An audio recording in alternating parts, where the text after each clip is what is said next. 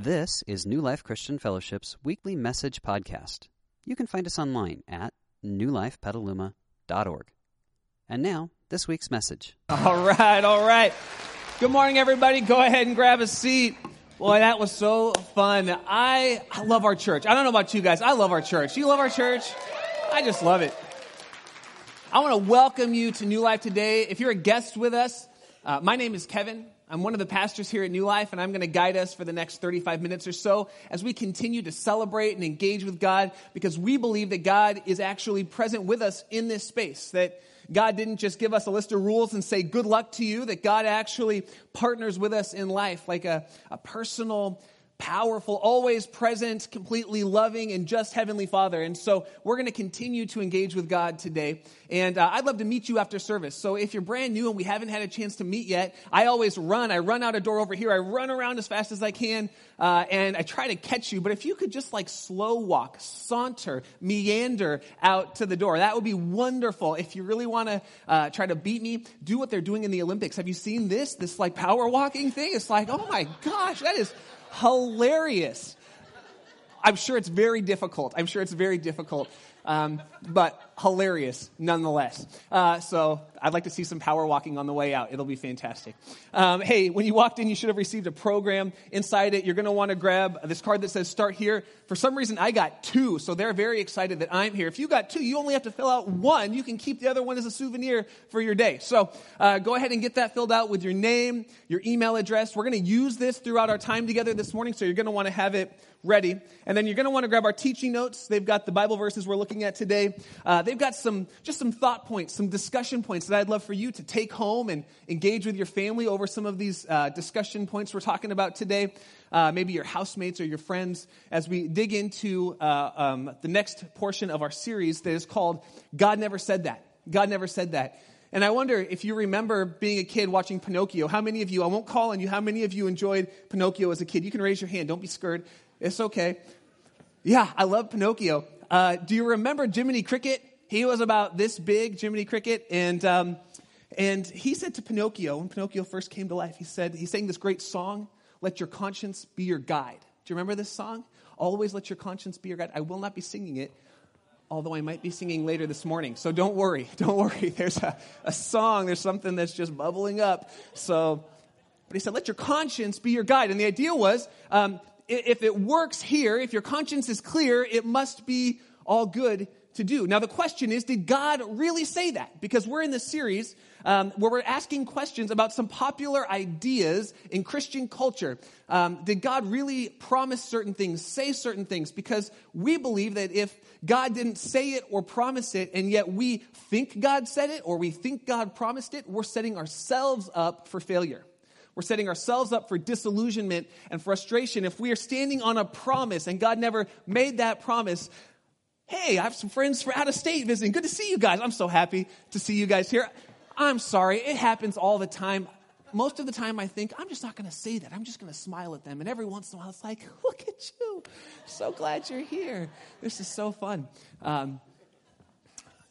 If God didn't actually say it or promise it, and we think he did, then we are going to be hurt. We are going to be disillusioned. We are going to be frustrated. And I'm sure if it wasn't you, you've had a friend who's walked away from church, walked away from faith, walked away from God, feeling burnt out, disillusioned, hurt, like the church should have, God should have. Didn't God say he would? And the truth is, God never said those things. And so it's a really big issue to know what God said and to stand with God in the things he says. And today the question is, did God really say, let your conscience be your guide? And I don't know about how you'll process this, but when I looked at what God said about our conscience, I was surprised by the things he said. I want to start with an Old Testament reference and a New Testament reference to our conscience. And if you're new to Christianity, Old Testament is before Jesus, the part of the Bible, these letters that were written before Jesus. New Testament is the part of the Bible, these letters that were written after Jesus, during his life, and then after he died and rose again, and what happened with his followers in those years after he left. And here's what God says about our conscience. He uses the word heart. Here's what he says about our conscience in the Old Testament. And it's a little bit harsh. I just want to warn you. God says, the heart is deceitful. You can underline that word, deceitful above all things. Not some things, not a few things. It's deceitful above all things, and it's beyond cure, he says. Who can understand the heart? Now, when the author, Jeremiah, uses that word heart, it's a word that's supposed to capture a larger meaning. The word heart means our innermost being, our inner person, the sum and total of your decision-making process. When Jeremiah uses heart, he actually means conscience, this thing that guides us. And he says it can't actually be trusted. It actually can lead us down unhelpful paths because it's a little bit deceitful sometimes. And we're going to come back to why he'd be so harsh in just a second. And then the second person is a guy named Paul, who wrote the majority of letters in the New Testament of the Bible. And he's writing to a church who actually, they're questioning his leadership. They're saying, we don't know that you're really a very good pastor. We don't think we can trust you. We don't think that you're necessarily even called to lead us. And this is what Paul says to them. It's really interesting in the context of his conscience. He says in 1 Corinthians, to this letter to this church in Corinth, in 1 Corinthians, he says, I care very little if I'm judged by you. That's great. That's great. Yeah. Or judged by any human court. Indeed, he says, I don't even judge myself. And get this, my conscience is clear. But this is the part that really got me. But that does not make me innocent. My conscience is clear. I got no problem with what I'm doing. But the truth is, he says, that's not a good indicator of whether or not I'm actually innocent. He says, the Lord is the one who will judge me. Now let's just pause for a second. Those are two examples, one from the Older Testament of the Bible, one from the Newer Testament of the Bible, that both seem to point to the fact that our conscience cannot be the main driver of whether or not we're living life the right way. And when we see things like this, when we're reading our Bible and we see things that don't really line up, and we're going to press into this a little more this morning, but when we see things that don't really line up and we think that's odd, it's always a good idea to stop right there. Just stop. Don't go on. Do not pass go. Do not collect $200. Stop right there. And ask the question, why? There must be a reason. Why is God so harsh on our conscience? And I paused and I thought about this as I was sitting in the coffee shop writing a few weeks ago. And I thought there are a number of reasons why we can't trust our conscience as a great guide for life. And the first is this: our conscience is based largely on our personal experience. You know this, and I know this. Our conscience, the thing that shapes what we think is right and what we think is wrong, is largely based on the culture we grew up in, the era we grew up in, our gender. It's largely based on our family, on our experience. If you were raised in a church, our conscience around God and things of faith is largely shaped by our church experience. And the thing about that is that if it's based on my experience, I only have a very limited data pool with which to pull from. And it's largely based on me and limited to me, which is fine. Until I assume that my experience is everyone's experience. And that's when we get ourselves in trouble. I remember a while back, I had someone come up to me right before I went on stage to preach. So I was heading to the green room, and someone came, and they had written a letter to me, which is never a good sign. Like a card, love it. A letter, I always get nervous. And it started with Pastor Kevin. And anytime someone starts with Pastor Kevin, that's like number 2. It's like, uh-oh. And they said to me, this music in this church is too loud. I said, well, that's a great opinion. I appreciate it. Share more with me. I want to hear more of your experience, right? She said, you need to pray about the level of this music. And I said, well, you know what? I have prayed, actually. And there's reasons why we play music at this volume. We try to find the right volume. And we've got earplugs. If it's a little loud for you, we've got earplugs. And the further you sit in the back, I shared with her, the quieter it is.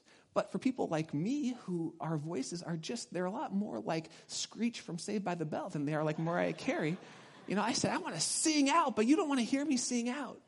And so I said, for our friends who are new to church, if they're just coming to engage with God and you walk into a room and everyone is singing, that's an odd dynamic. Like, where else does this happen in the world except for in a church service? And so we like the music a little louder to give a little more anonymity to people as they express and explore themselves in worship. So I said, I have prayed about that. And this person looked at me and said, then you don't hear from God. Woo. Okay, we talked about this a while ago, about how we can pull down walls, right? Assume the best, and my walls went up. And I tried to push them down, and I said, wow, okay, let's talk. And I said, then I don't think this is the right church for you. If you don't think the pastor hears from God, that's not a good place to come and sit and learn. Well, maybe that was a little strong, they said. And I said, okay, that's fine. We don't have to worry about that. We forgave, we moved on, we partnered together. But this person's experience, there's nothing wrong. There's nothing wrong with thinking the music here is too loud, is there? Some of you are like, no. Others are thinking it's perfect. Some are thinking, turn that music up. You know why? Her conscience was bothered because of her church experience, not because of God. Does that make sense? But anytime we decide that my experience is the sum and total of all experience and must be God's opinion on it, we get ourselves in trouble because our conscience can be limited to a very few things. So that's the first problem with our conscience. It's based largely on my personal experience, church experience, family experience, age, gender. And then our conscience shifts with age, experience, and social norms. Have you ever noticed that the things that you thought that really bothered your conscience 20 years ago don't bother your conscience so much now? Or vice versa, the things in your 20s that didn't bother your conscience really bother your conscience? I mean, how about, for me, it's like food. I used to eat anything. It didn't bother my conscience at all. Now certain things I think, that's not going to be good for me. That's not healthy. It bothers my conscience. That has changed over time through the gentle conviction of my friends.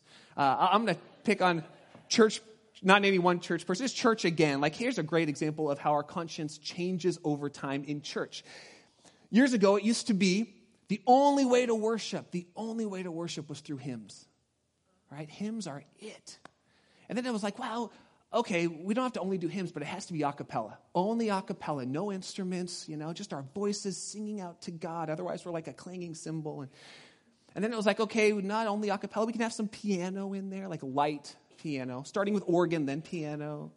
Then it was like, okay, we could probably add some guitar, only acoustic, not electric. Right? That's from the devil. Just ask Elvis, right? We were like, ah! And then it was like, okay, we can have electric, but no drums. Okay, we can do drums, but no lights. Okay, we can do lights, but no fog. Some people are like, no, we can't do fog. Our conscience it's based on our experience, and it changes from generation. Listen, this is just a prediction. I'm guessing in the next 30 or 40 years, worship will go back to one person on one guitar. Now, don't cheer. I'm just guessing it could actually go back full circle to one person with a few candles. And we'll say, see, this is real worship. It just changes over time. And it's okay to have preferences. I like me some hymns. I want some 90s. I want some wow worship. You know what I mean? Like, that's where God is found. Yeah, man. Or how about this? Let me just press in a little bit. How about this? Man, worship is great when Maria Finkbeiner leads, or when Justin leads, or when Spike leads. This is my worship lead. Okay, let's not raise our hand. How many of us have felt that before? That's when I really engage with God in worship. No. Worship is just singing prayers to God. It doesn't really matter who's leading or what the venue. We can worship, but it's just the way that it flows. How about this? I love Good Friday. I love Good Friday. This last year, we didn't have a Good Friday worship service. If you're brand new to church, Good Friday, it's the Friday before Easter. And for a couple of years, we had a worship service. I love it. I love Good Friday, celebrating Jesus' death on the cross. And all of that meant it's a powerful time. Well, we didn't do it this year. Now, I would say that our church celebrates Jesus' death and resurrection more than almost any other church in Petaluma. We celebrate communion every week. Amen. Yeah. That's because we're the right way to do it. No, I'm just kidding. But we didn't do it. We didn't do a Good Friday service. So it's Easter week this last year. I'm getting ready. It's a big week. If you're like a pastor, this is like your Super Bowl, okay? I love Easter week. And I get this letter, Pastor Kevin, warning, warning, warning. Pastor Kevin, you are sinning and leading our church into sin because we're not having a Good Friday worship service. Ouch. I know, right? It hurt for about 2 seconds. I mean, it stung. It stung deep. And I had to pray. I had to pray into that with some friends. Because our church experience shapes our conscience. And there's nothing wrong with that, except for the fact that we have a church of, 600 people, and our experiences are different. The third one is this: our conscience is clouded by sin. Sin is the things that we think and say and do that are counter to God, that separate us from God, that hurt us, hurt other people, that walk us down paths we don't want to go, and our conscience has actually been clouded by that. If we continue on certain patterns, we have what the Bible calls, we get a hardened heart. Something that used to really bother our conscience, if we do it long enough, it just stops bothering us. You ever felt that way? If you have kids, the first time you lost your temper and yelled at your kids, it hurts your heart. But if you go down a path of yelling at our kids every week, over time it's like, they deserved it. Probably. But our hearts get hardened, and it shapes our conscience. For all those reasons, here's what I would say. Our conscience is a good thermostat, but a terrible thermometer. Here's the difference between a thermostat and a thermometer. With a thermostat, you get to set the level, right? And then the thermostat keeps your temperature at the level with which you set it. You get to set it. The thermostat tells you if you've gone above or below the set temperature. A thermometer tells you what the temperature is. Our conscience, we get to set based on a number of factors. We set our conscience. And then it tells us whether or not we've gone past our own set of values, our own level, which is why something might bother your conscience but not theirs or his or hers, because you get to set it. I get to set it. And then it tells us whether or not we've gone past it. It's a great thermostat. However you set it, it will tell you. You'll get that little feeling inside that says, I shouldn't have done that. I shouldn't have said that.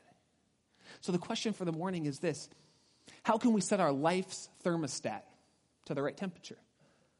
This is what I've been thinking about recently. How could we do that? And I was thinking, man, I wish we had someone who could guide us, who had the vast sum and total of human experience. Not just my experience, but the sum and total of all human experience. I wish I had someone who could guide me like that. I wish there was someone who could guide me that didn't shift with culture. I wish there was someone who could guide me who created me and knew the best way that life worked. And then I thought, oh my gosh, there is. His name is God. Fantastic. That's so funny. Because I was being sarcastic there. That's why that's funny. Okay. So I thought, let's talk about how God would want to set our thermostat. See, God, He wrote these letters to us through various people over the course of human history. A compilation of letters across cultures, genders, societies, when different governments were in power. He wrote these letters to us through people, and then they got compiled in a book. There are 66 of these letters that got compiled in a book. The book is called the Bible, and we have these 66, we call them books of the Bible. They're 66 letters written to various people, inspired by God, so that we can set our thermostat. And for the rest of our time together, what I want to do is I want to talk to us about how we engage with the Bible.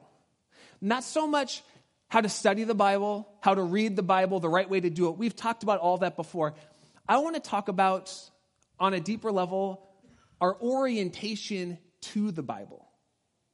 How do we look at it? How do we approach it? What are our feelings towards it? Because how we approach the Bible is actually more important than how we study the Bible. That's secondary. Knowing how to actually look at it is secondary to why would I look at it? What's the benefit of it? And the way I want to do it is I want to look at Psalm 119. In the Old Testament of the Bible, there's a compilation of poems and songs and journal entries called the Book of Psalms. It's the longest book of the Bible, and Psalm 119 is the longest psalm in that book. It's got 176 verses. I'm not going to read them all. You're welcome. I'm not going to read them all. But I want to pull out some of the main themes of this psalm, and it comes from an author talking about his own conscience, wrestling with how do I set my conscience in line with God. So we're gonna peek into his journal entry, and we're going to pull out some things that might be beneficial to us. We're going to start with verse 2 of Psalm 119, where the author says this: "Blessed are those who keep his," that's God's, "statutes, and seek him with all of their heart." Now, the author's going to talk about his conscience, and he's going to use the phrase, your word or your law. He's talking about God's guidance of him and his conscience. Blessed are those who keep his statutes, who, and catch this, who seek him with all their heart. That's going to come into play in just a second. I don't know about you. I love whitewater rafting. Anybody else like whitewater rafting? Yeah, I love it. My grandfather lives in Medford, Oregon, right across the California-Oregon border. And in that area, there's this river called the Upper Klamath River. It's got some of the largest scale raftable rapids. And my family raised us to like adventure. So even as like a young, like 11-year-old, 12-year-old, we had the helmets on. We were going down these rapids. And every time we went down these rapids, every summer we'd go, and we always had a guide. And you bet your bottom dollar, I got to know the guide. Because the guide had my life in his hands. Like, if I didn't know the guide, if the guide was on some sort of crazy trip, if the guide was like, I don't really care about this life, like, I don't want to be in the boat with that guide. Because he's got my life in his hands. In the same way, the way that the author of this psalm starts out is he says that the Bible, your word, is a guidebook designed not to help me get to know your laws, but to help me get to know you, God. He says, oh, that I would know him more deeply. See, if our orientation towards the Bible is that the Bible is a book of laws, a book of rules, then we don't actually need to know God at all. All we need to do is memorize his rules and keep his rules. But the Bible is not primarily a book of rules. The Bible is primarily a guidebook to help us get to know our guide, to help us get to know God. Because if we don't know God, then we're never going to trust him when he shares with us his guide to life. So he says, my primary goal, this is what the author's saying, my primary goal is that I would get to know God through his word. That's my orientation. That's my direction. My primary goal is not to memorize scripture, to figure out the laws. If you were raised in the church, I didn't have this, but some of our other staff tell me about these things called sword drills, because they say the Bible is like the sword, like the word, and they do sword drills. I'm like, oh, that's so 80s. That's fantastic. Sword drills. Like, that's not the goal of the Bible. Like, to get the biggest sword and go hacking other Christians, not the goal of the Bible. It's to get to know, Shank, remember? Remember that? That's not the goal. It's to get to know God. Verse 5, he goes on to say this. Oh, and he's crying out, oh, that my ways were steadfast in obeying your decrees. The author's saying, I wish I was predisposed in my conscience to follow your guide. I wish I was, but I'm not. He's saying there's something in me that pulls away from your guidance, that is predisposed to set my own thermostat, to live according to my own rules.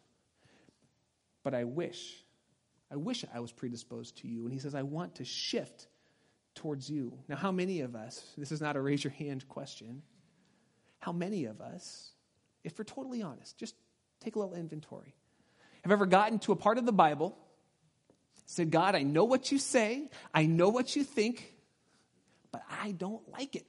I don't agree with it, and I'm not going to follow it. If you've ever felt that way, you're not alone. That's what the author of the psalm is saying. The question is not, is it okay to come up to something in the Bible and disagree with it? The answer, and I'm going to say this, and you might get mad at me, it's okay to come up to something in the Bible and disagree with it. It's okay to come up to something in the Bible and not like it. The question becomes what I do next. What do I do when I come up to something in the Bible that I don't agree with or that I don't like? Here's what the author did, and it's our next note. We can honestly admit that we're not going to like or agree with everything in the Bible because our conscience has been shaped in certain ways. But what we do next is so important. Look what he does next. He says, I don't agree with everything, God. I want to, but I don't. Then he says to God, he prays out in verse 18, open my eyes so that I might see the wonderful things of your law. Maybe underline that, the wonderful things, so that I might see the wonderful things of your law. He says, I'm a stranger on this earth. Don't hide your commands from me. See, the author comes up to something he doesn't agree with in God's word. And he says, listen, I've only been here 20 years, 30 years, 50 years, 80 years. I'm a stranger in this earth compared to you, God. You created this thing. You've been around since the beginning. Help me. Open my eyes to see the wonderful things of your word. You could say it this way. Whenever you and I run up against something that we don't agree with in the Bible, we need to press in with curiosity.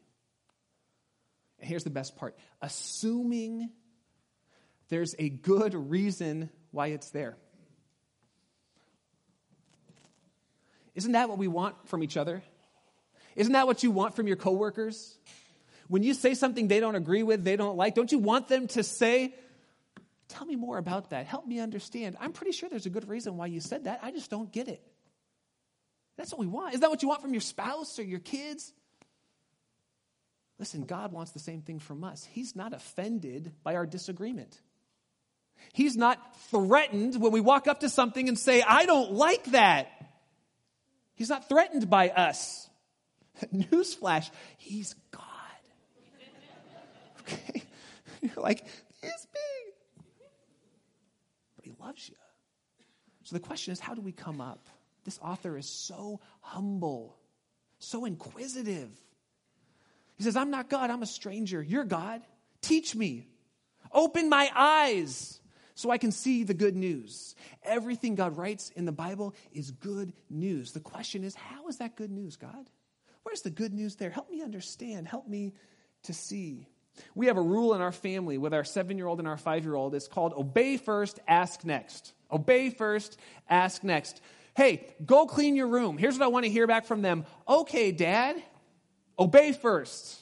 Clean your room. Come back out. This is an ideal world, I know. Come back out. Hey, Dad, can I ask you, why did I have to clean my room right then? That's fine. I love that. I'm fine with my 5-year-old doing that.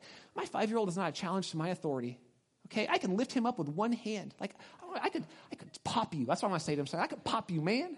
Like, he doesn't think so. He puffs up. But I'm not threatened by him. I'm not threatened by him. But I want his orientation towards his parents to assume his parents have his best interest in mind all the time. That's the orientation I want from my son. That's the orientation I want from my daughter. We are God's sons and daughters. The orientation towards him and towards his word that he wants from us is this. I assume, God, that there's a good reason for this. Help me understand. Open my eyes. I'm a stranger in this world. A couple tips if you're trying to do that would be if you come up against something you don't understand, grab your Bible, grab your smart device, do a word search. If you have a paper Bible, look in the concordance. Look up that word, look up that topic, look up that theme. Try to see what God says. Say, God, help me understand. Open my eyes as I dig into your word. Help me understand. Because we believe God wants to reveal it to us.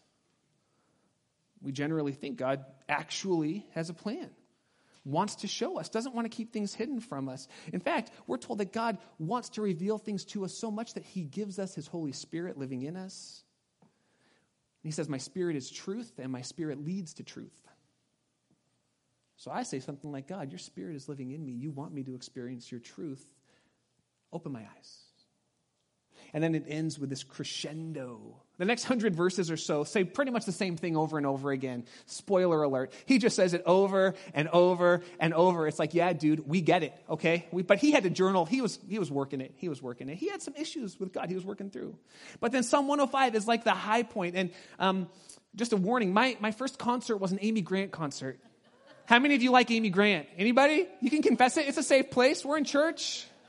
Amy Grant was this, she's still around, maybe, I don't know, but in the 80s and 90s, she was it. She was it. Talk about wow worship. She was like, boom. And my first concert was Amy Grant down in Pasadena, and she sang this song that comes from this verse. So I'm going to try to read it, but I might break into song. I'm going to try not to, but I might. So just bear with me. And just be so thankful I'm not on the worship team. It goes like this. It's verse 105. Your word is a lamp to my feet and a light to my path. But every time I hear it, I think, you can sing it with me. Thy word is a lamp unto my feet. Don't smile. And a light unto my path. Yeah, Amy Grant, don't be embarrassed about that. Woo! Oh, I love it. She's still good. She's so good. When I go away, think I lost my way. You are there right beside me. Remember? Nothing will I fear. We got to stop. Okay, as long as you are near, please be near me to the end. Amy Grant is so good. Amy Grant. Woo! I love our church. He says the word of God is a lamp and a light. Here's the thing about lamps and lights. They shine a little distance. It doesn't shine the whole path. It gives you the next 5 feet. Your word is a lamp and a light. It's going to give me my next step. I'll be honest. I'm so thankful God didn't illuminate the whole path for the rest of my life. I can only deal with the next step. Thank you, God, for giving me the next step. But the thing about lights in the ancient world and these lamps in the ancient world, they had to continually be filled with oil.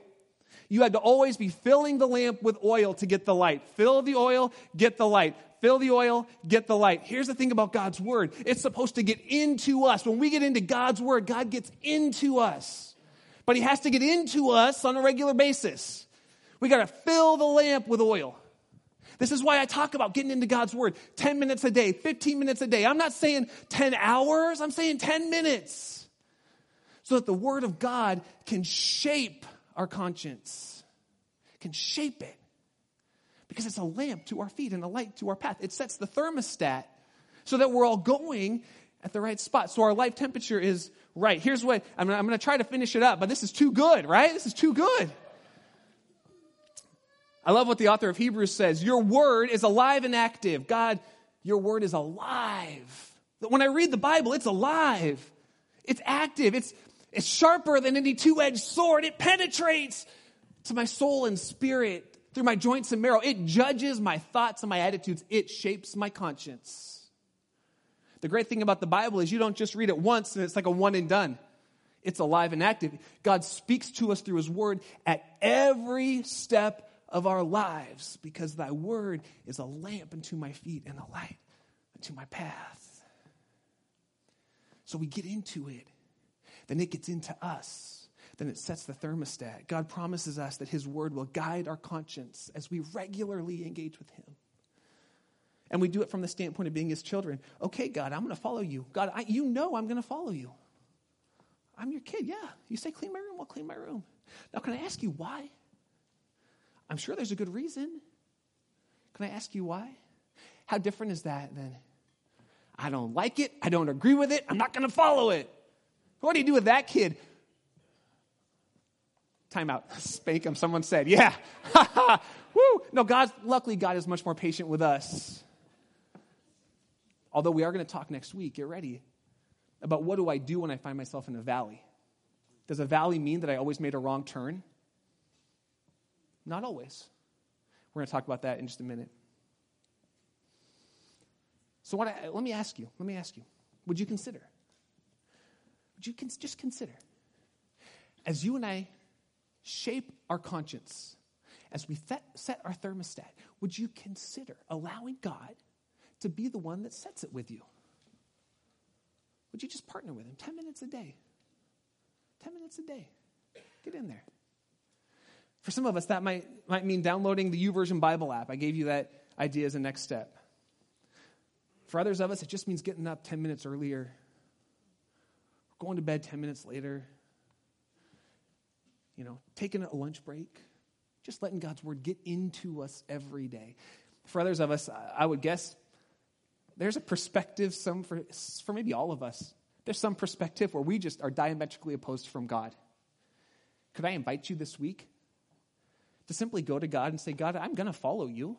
I love you. You're my heavenly Father. Help me understand why you said that. Maybe that's your next step. For some of us, our next step is to enter into a relationship with God. Because without a relationship with God, it is just rules and laws, and that's not what God desires for you. He wants to know you, to partner with you. He wants to forgive you of the sin that has so deeply hurt you and wounded you, that's wounded others. And if you've never entered into a personal relationship with him, that's your chance today. It's your chance to take that step. And I'm going to pray right now and give you a chance to do that. So I'm going to invite you, would you join me in prayer? And whatever you need to do to get yourself into a place where you can just be sensitive to God. Maybe that's closing your eyes. Maybe it's just looking down. Whatever you need to do. Let's pray. God, would you shape us? Would you set the thermostat of our lives? Would you prepare us? Would you guide and lead us? Would your word become ever more that lamp and that light as we fill ourselves with oil every day and experience you? And if you're ready to commit your life to God, to start a journey with him, just repeat these words. Say, Lord Jesus, I want to have a relationship with you. I believe you love me. I believe you gave your life for me so that I could experience your forgiveness, your healing in the broken places in my life, and I need healing, God.